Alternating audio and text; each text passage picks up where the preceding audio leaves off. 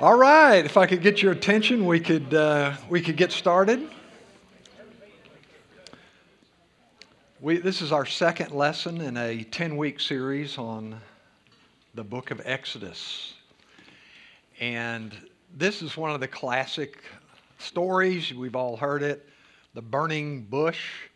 And of course, in the end of last week's lesson, we saw that the people of Israel were in slavery and they were crying out to God for help. What they needed was a hero, just like this hero, which is Kramer in today's movie clip.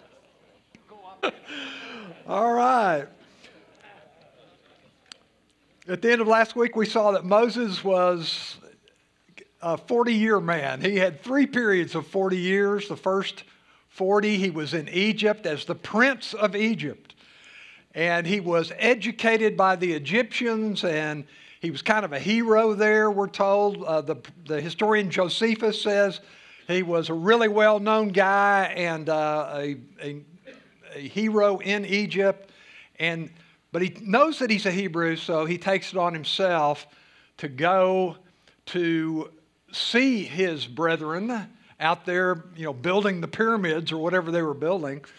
And one of his brothers, one of the Hebrews, was being beaten.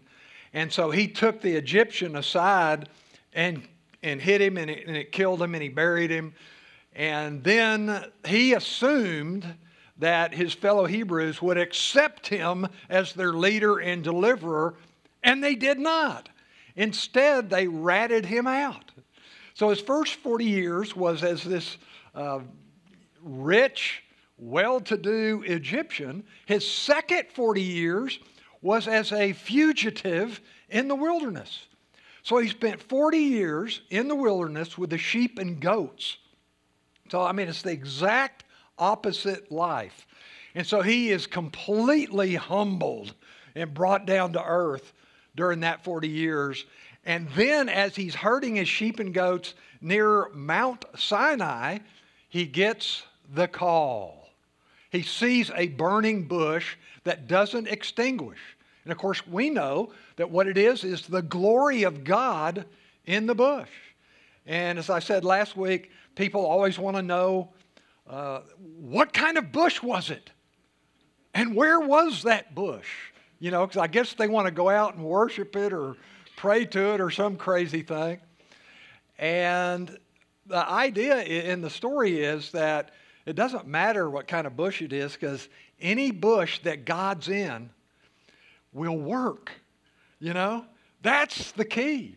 And where it is, wherever God chooses to call you, that's a good place. That's a holy place. And so what kind of bush and where it is doesn't matter. Moses gets the call.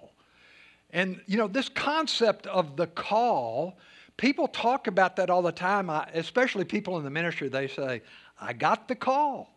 Have you had the call? I've got the call. And I always thought that was very subjective. And I wondered, what are they talking about? What is the call? And I was able to read this book by Os Guinness that kind of laid it out for me, and I was going to share just a little bit with you. He wrote this book called, believe it or not, The Call. And in The Call, he says that there's a great need in all of us to have a sense of purpose, meaning, and to just feel like we're called to do something and to be something special, something to shoot for. We really need a calling. And he says, this is a quest that all human beings share. Research that he did showed that there is a deep human desire to find that idea that we all want to live for, so an important idea to live for, a calling. And people also have an expectation that they'll find it. If you just look hard and make yourself available, you'll find it. And then thirdly, here's the problem. That expectation is usually frustrated, confused, distorted. Why? Because people are rich in ways to find their call or to find the purpose in their life, but they're very poor in the truth. They're very poor in what it is their calling is. And so that's a problem. Truth tends to be very elusive to the human race. You may have noticed that. And it seems to people nowadays that truth is relative. Any truth will do. What do you think? Well, I think something different. But that's your truth and this is my truth. The Bible doesn't read like that. In the Bible, I think it's clear that there is absolute truth given by God. Truth is not relative. It's absolute. If this is God's word, then what God said is absolute. And so the problem with the human race when it comes to this calling is that this truth is elusive. You know, they look for it in all the wrong places because they look to self-help movements, to philosophies and religions that men invented, and of course the ultimate self-indulgence. You know, how can I get fulfilled? How can I live that life that I've always looked for? Self-indulgence. Whatever feels good, do it. And of course, none of that works. It just ultimately ends in frustration. So the result is that people have a quest for a purpose, but there's no end in sight.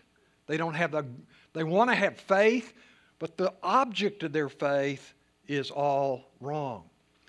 So the principle that we need to follow and that Moses finds out about in the story is that the strongest sense of purpose that we can have is a call from our Creator.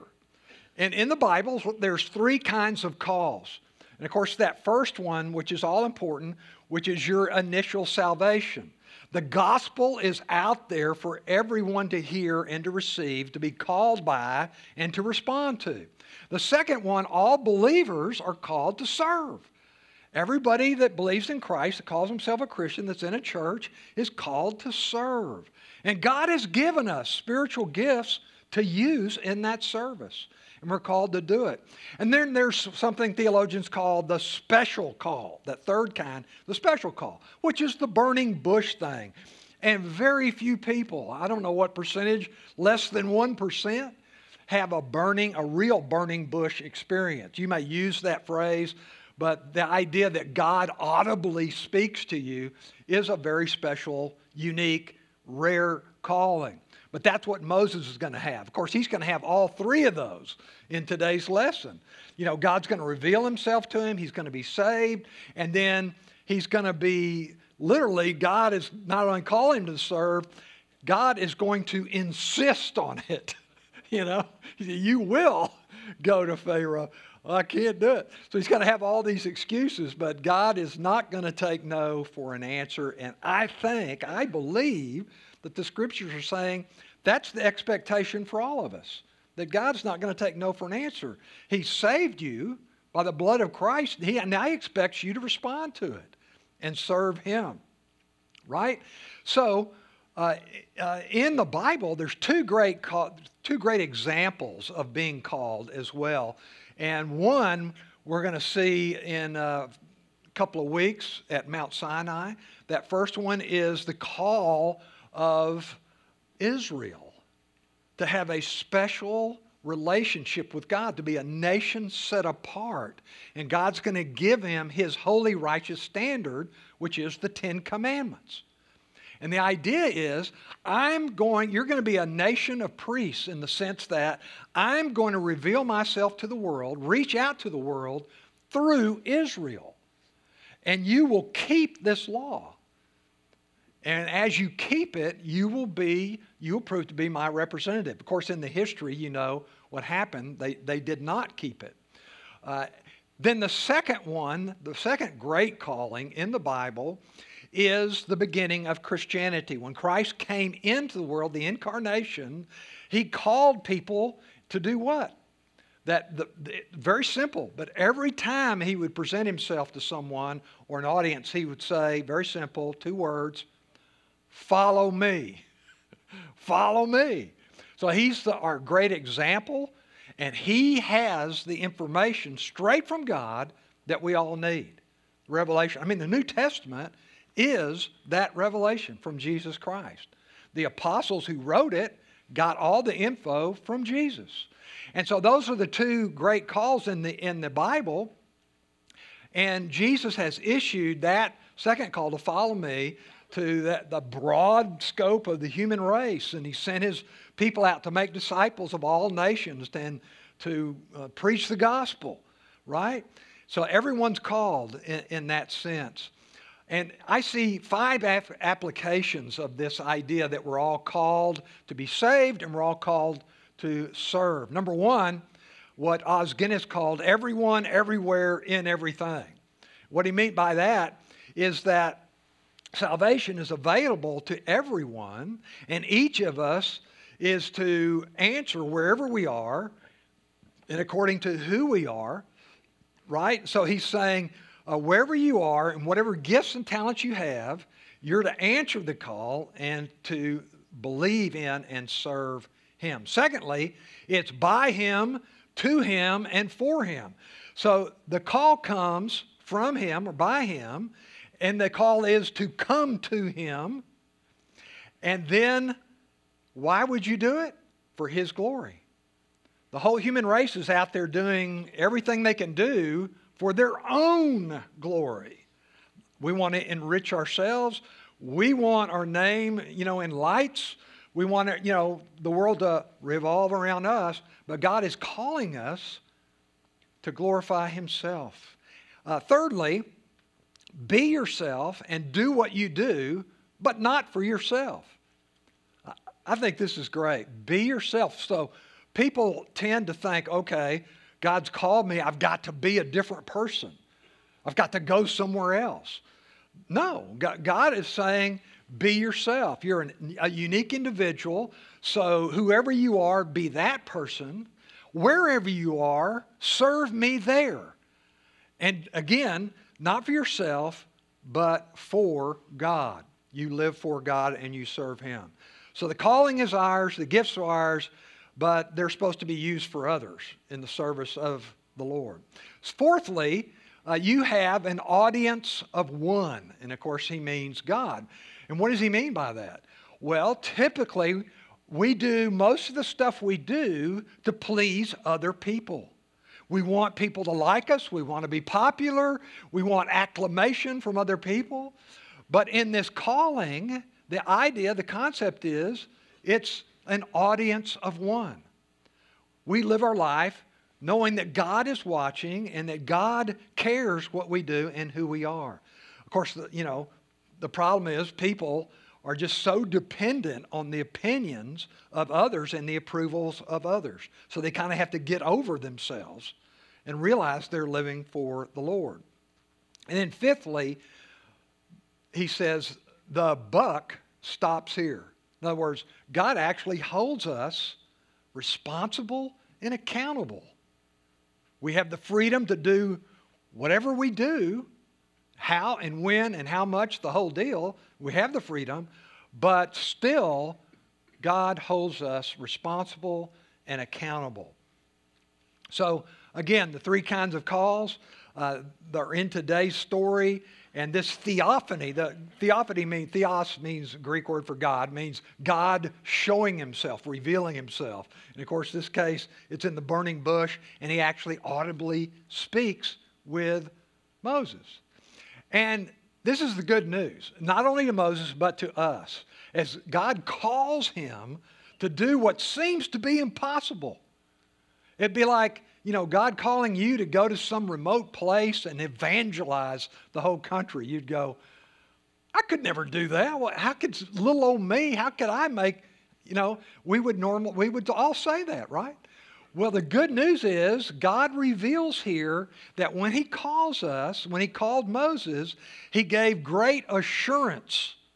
How so? He says, I am with you. That's pretty good news.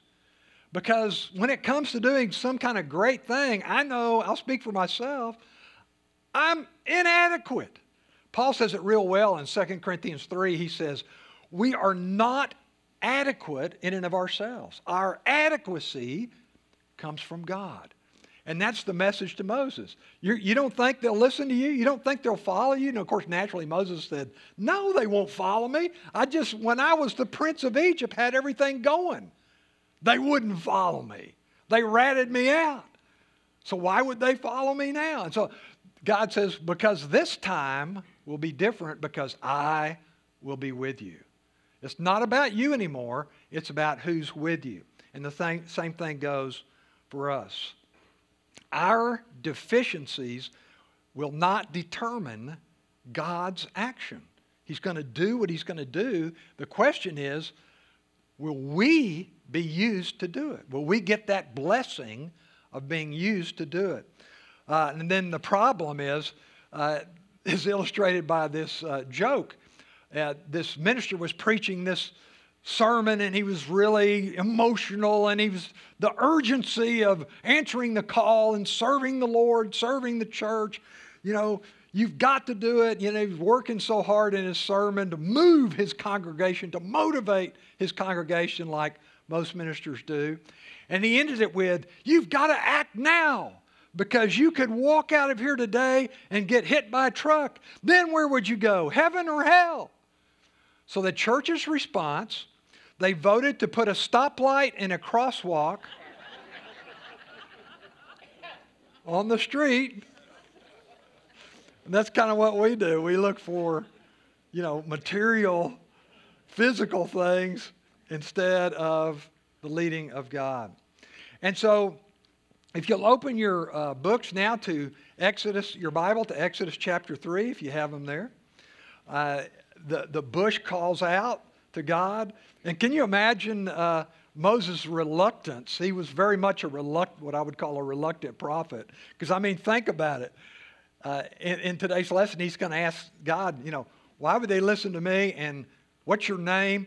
And, when you take that out of context, you might say, well, that's a crazy thing to ask God. Who is he? And why would they answer him? And what's his name? But just think about it for a minute. What is Moses supposed to do? Go back to Israel, who's already rejected him, and say, well, I was talking to a bush, and it told me to tell you. It sounds ridiculous, and Moses knew that. So he's got all these questions, and he's got these concerns, and he begins asking questions that actually turn into objections, right? So we're going to look at that in just a minute. In verse 1 through 9, what you do have here is the question, what do you do after 400 years of slavery? And it looks like there's no end to it. What do you do? Well, you pray. That's the only thing you can do. It's like all of our problems, when we can't figure out any other way or any other answer on our own, we end up on our knees praying. And so that's obviously one of the reasons God allows the problems that come into your life, so that you'll turn to him in dependence. So God heard their prayers at the end of chapter 2, the beginning of chapter 3. God hears the prayers and answers in his own timing. And then he identifies himself in verse 6, which is very important. He says, I am the God of your father, the God of Abraham, Isaac, and the God of Jacob. And I think not only was he identifying himself, but he was also saying that these ancestors of yours are still alive, because he referred to them in the present tense. These guys are still alive in heaven. It's almost like they're with God, watching what's going on, and God is going to fulfill all the promises that he made to them. So the reason I think that is certainly fulfilled, because in Matthew 22, when the Sadducees asked Jesus about the resurrection, and they kind of give him a trick question, remember what Jesus said?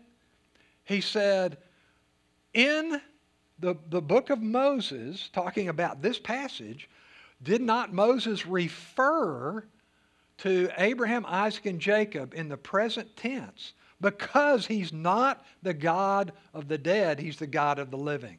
So Jesus was affirming that not only is God their God, but they're alive in heaven at the time, and still are during Jesus' time. So eternal life, and he's saying that I am fulfilling the promises that I made them. I've chosen this time to do it, Moses, and here I am.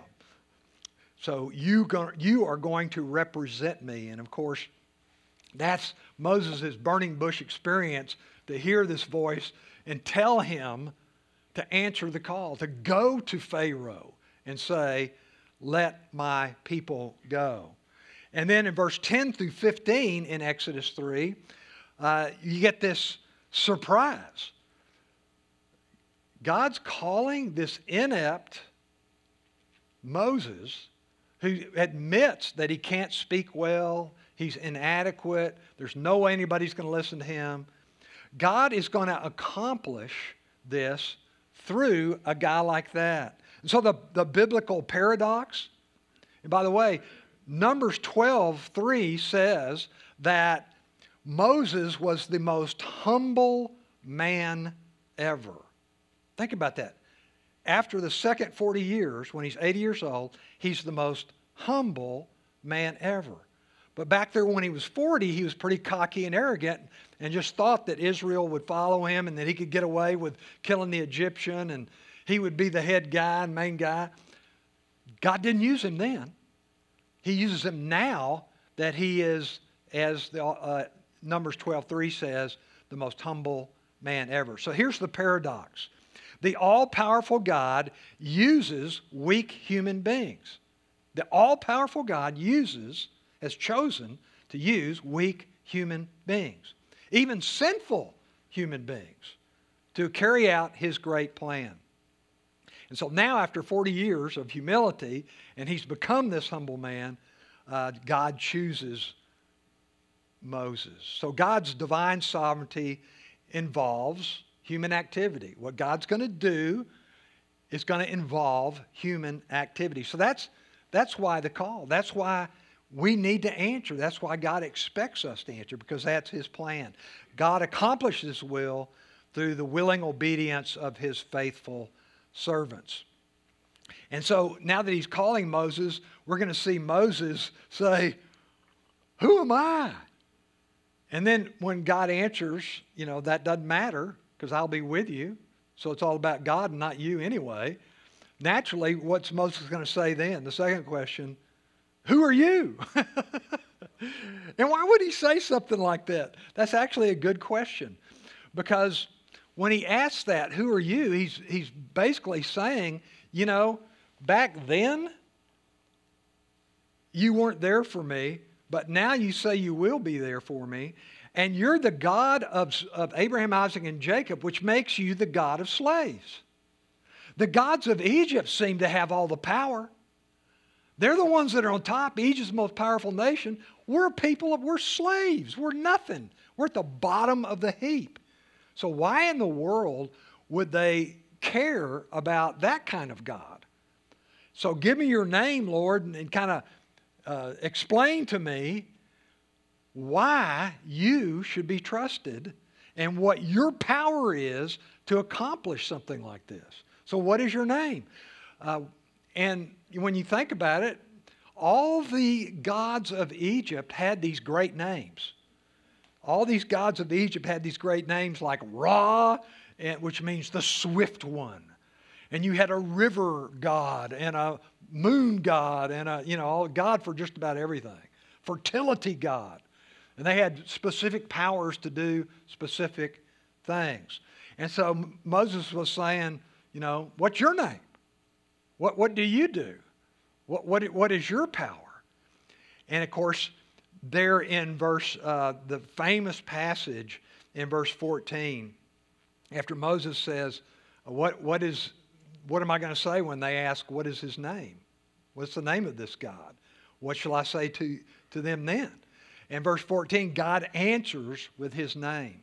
And then after this, God is going to say, okay, look, always, because people have a built-in knowledge that there is a God, it's inherent. God created us with that knowledge, that there's something beyond us. And people make up all kinds of names for that, the Lord, just the generic God, the higher power, all the different names you've ever heard. And God says, but there's just one name that I am giving to you, and that is there in verse 14.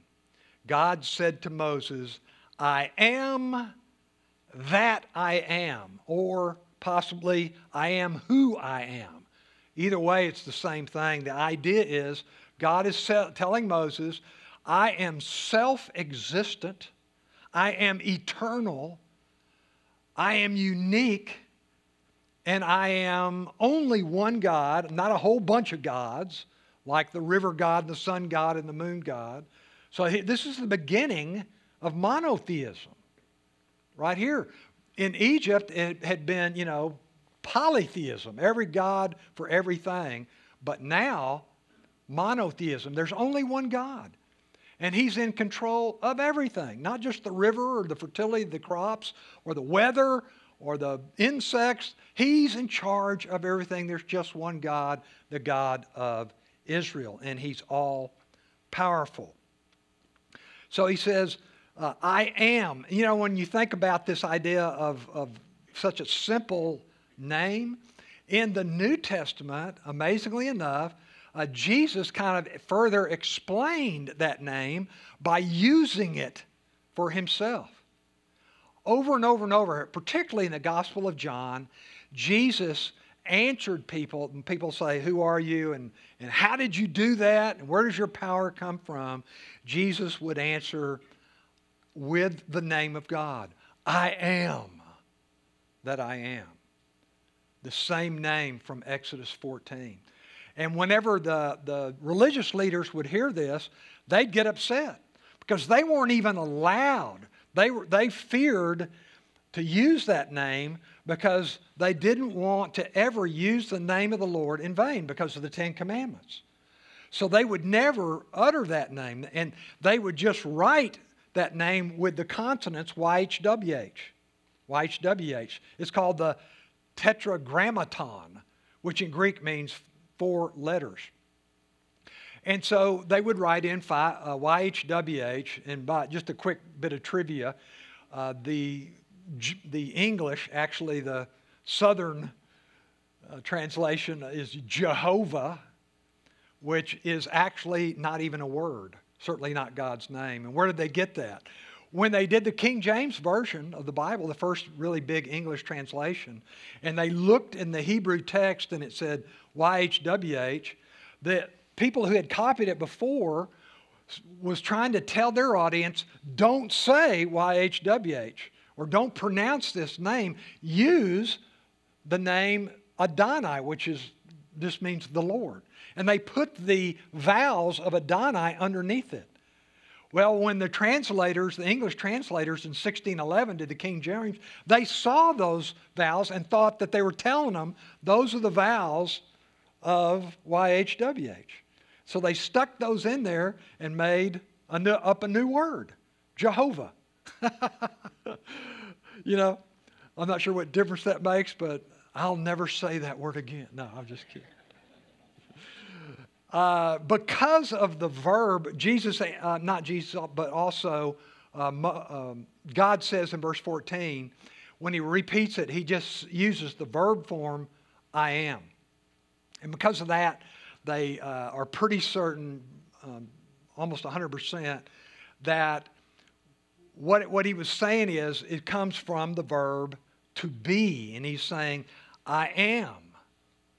And literally, it says in Greek, eya asher eya, which means I am, and then the that, or who, I am. So He's self-existent and eternal and all-powerful. Jesus, again, fulfilled this completely.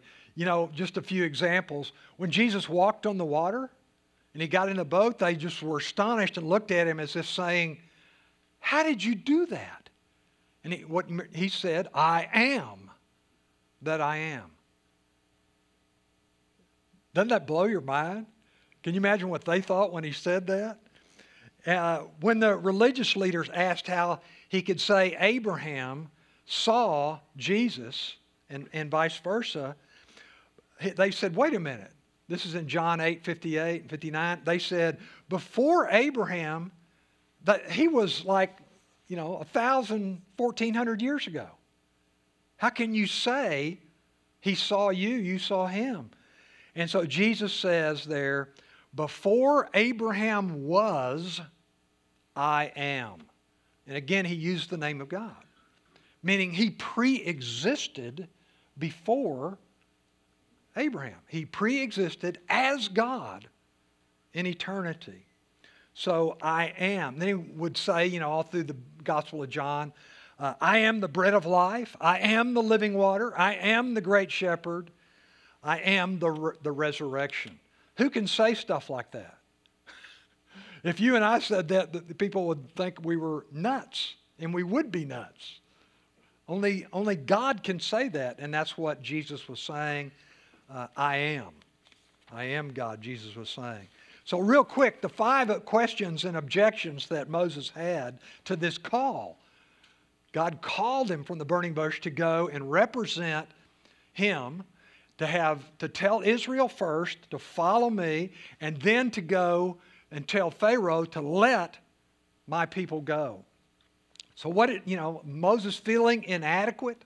He's the reluctant prophet, as we said. He gives 5 questions and objections to this calling. And it's very much, I think we can relate to this. Because so many times people have said, would you like to do this? I'm too busy. Or would you do this? Get somebody else. I'm not good at that. I'm not good at that stuff. Get somebody else. So we're just like this. We're reluctant just like Moses. So let's look at him real quick. First he says in verse 13 through 15, he says, who am I? Which is a real good question.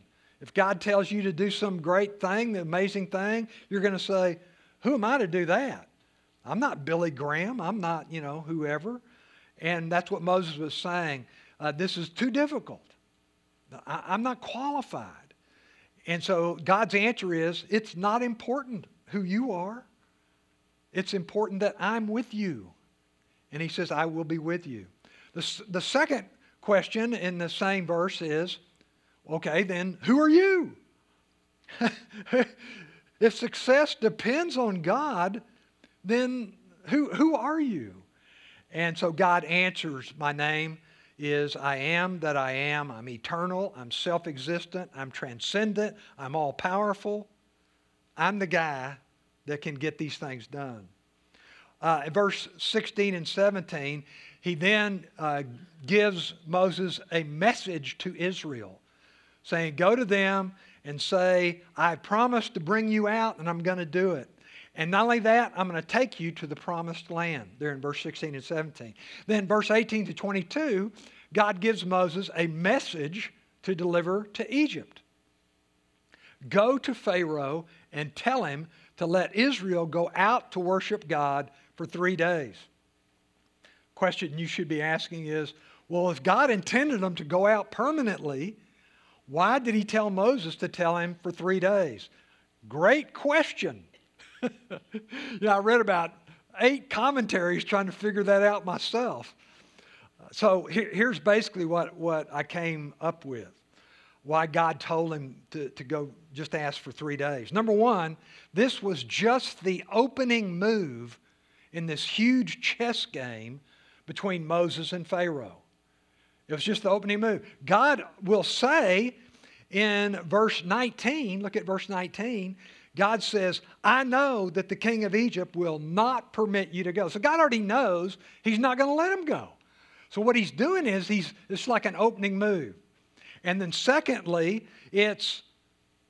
I'll make a very reasonable request that he shouldn't turn down. So that's what he's going to do, is prove that Pharaoh is unreasonable and he won't even let Israel do the barest worship of God just for a couple of days. He won't even go for that. So God is reasonable, Pharaoh is unreasonable. And then thirdly, more important than the length was its purpose.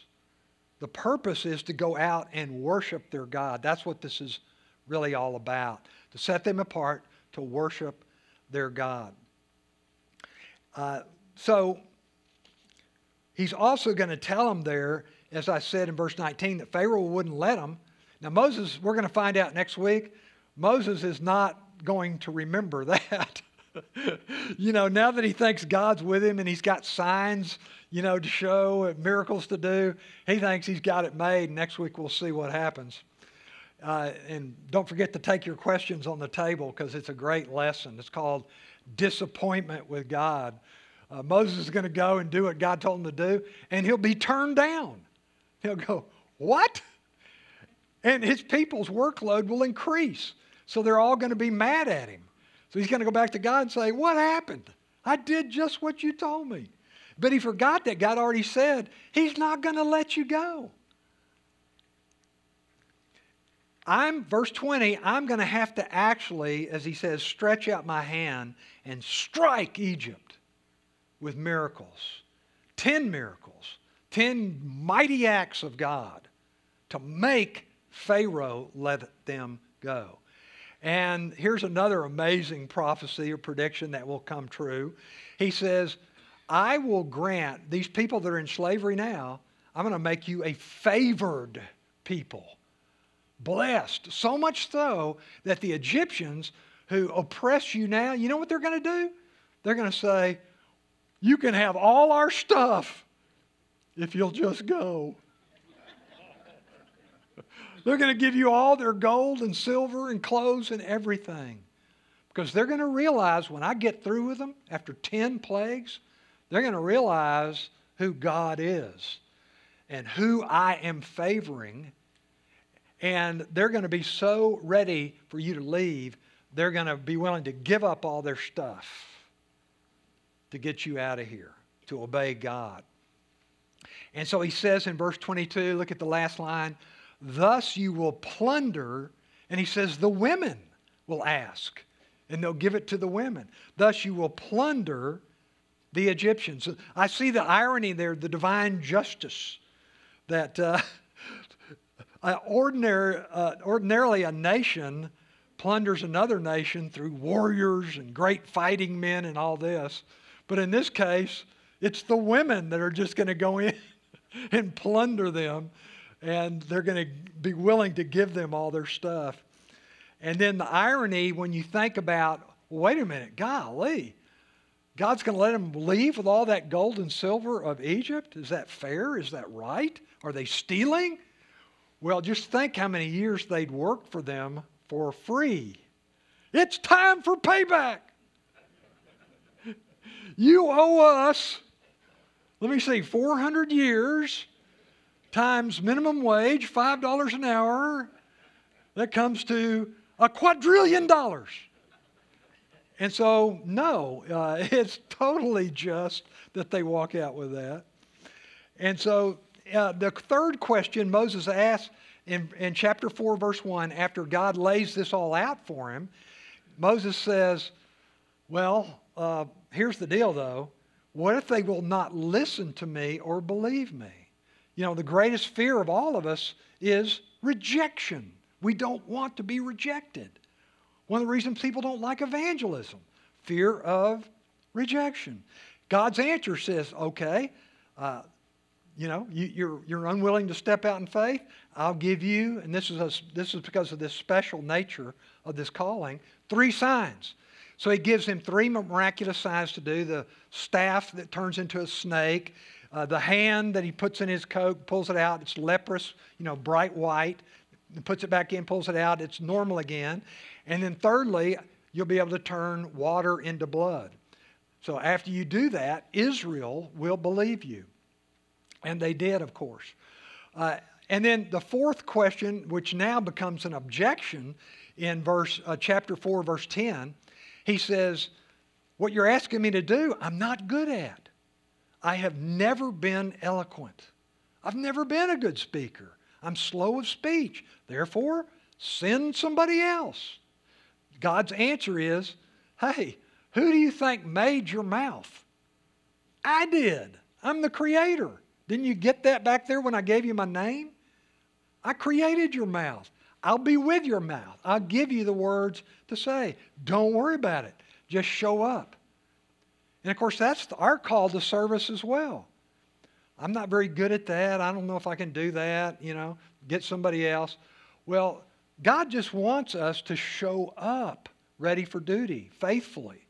And then He'll use us to do something. It's just that simple, and that's what He's telling Moses. So is God going to be insisting that Moses go? Yeah, already, we've seen 4 times God command Moses to go. He's not going to take no for an answer. So Moses' 5th and final objection was, finally, here's the real thing. Here's the real Moses. He's been coming up with this stuff, negotiating, trying to talk God out of it. But here's what it really comes down to. Moses says, I don't want to get involved.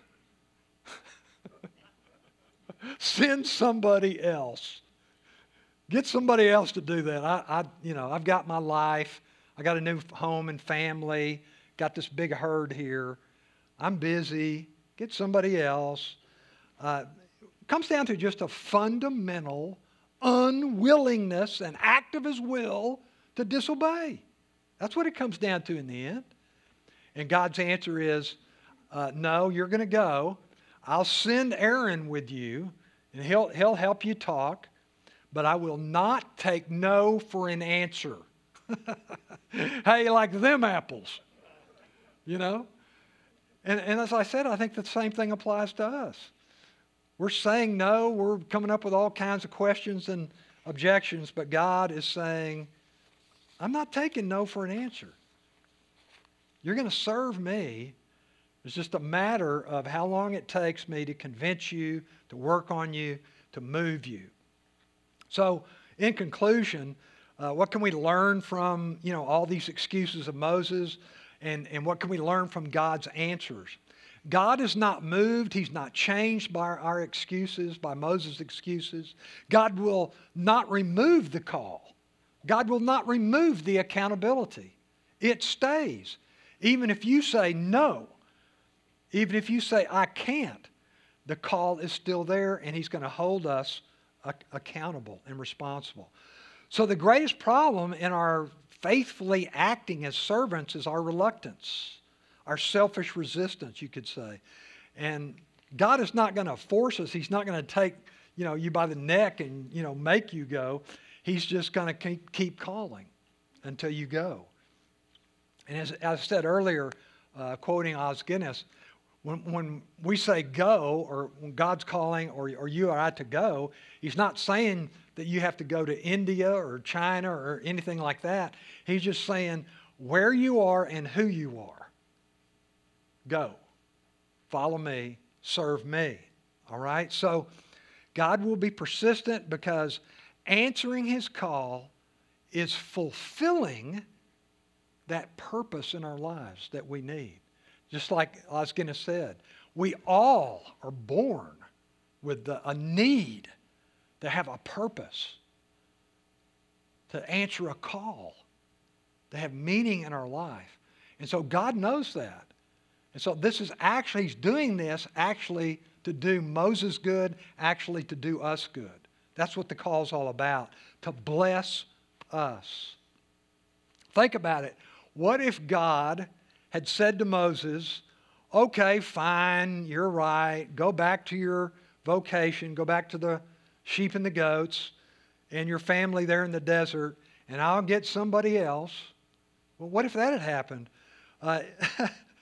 Well, in Deuteronomy 34, 5 and 10, we're told Moses, the servant of God, since then no prophet has risen in Israel like Moses.